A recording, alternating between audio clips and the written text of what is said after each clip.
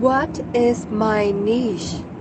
So I have claimed in the past that I have discovered it, but with every day having more, like gaining more in experience, I understand more what a niche actually is and why it's actually needed. So I saw people saying that's not really needed, and of course at the beginning, if you are just growing your channel, it's not really needed, but also people wouldn't know why they would follow you because it's very like strange, like very diverse. So I realized, like landing on very successful Instagram pages, I noticed that the pages that are successful, I could say, oh, this channel is about fashion. She wants to solve the problem to show women how to style herself. And the lady didn't have like this perfect ideal body type and like this beautiful figure, like all these beautiful influencers.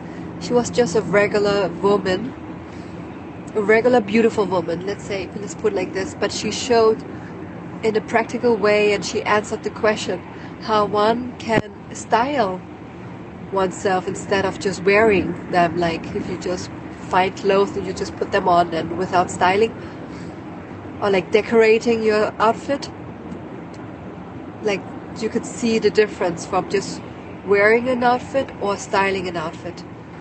And other pages, you knew what the channel was about, and you understood what was the channel was about. So I was thinking, based on this, I had a question: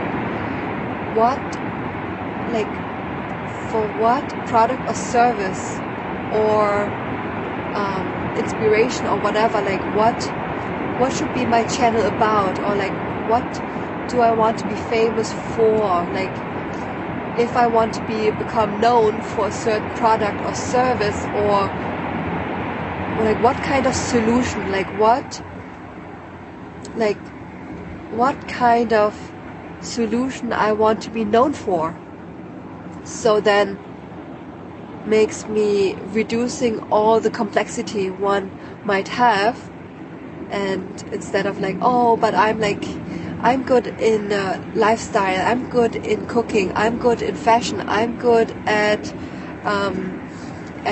teaching, I'm good at blah blah blah, and it's like a lot of things you feel like you could offer, but then you get into this noisy confusion what you actually want to offer, and people actually don't know what solution you actually have for you. Like people actually don't really care about you. Like people are like, just tell me what you have. Tell me what you have. Like what can you give me? Like I'm just coming to get something from you. So that makes the whole thing actually easier by thinking, okay, people actually have problems, and people do actually desire certain things, and there are so many in this world, so you can just pick one question that people might have and become known for this question first, and then from there you can evolve to whatever you want to evolve. But I think at the beginning, if you're really confused by what you actually want to provide and what service you want to provide, and growing a channel, see what question you can answer to the public, and I would find a question that many people are searching for, like that has like high search volume, like it's like high in demand, that you make sure you're not answering only a sector of a niche. So you want to pick a question that is very broad, that you can answer. And then you can become really creative with that answer and make sure that people know that you are known for this solution or for this question.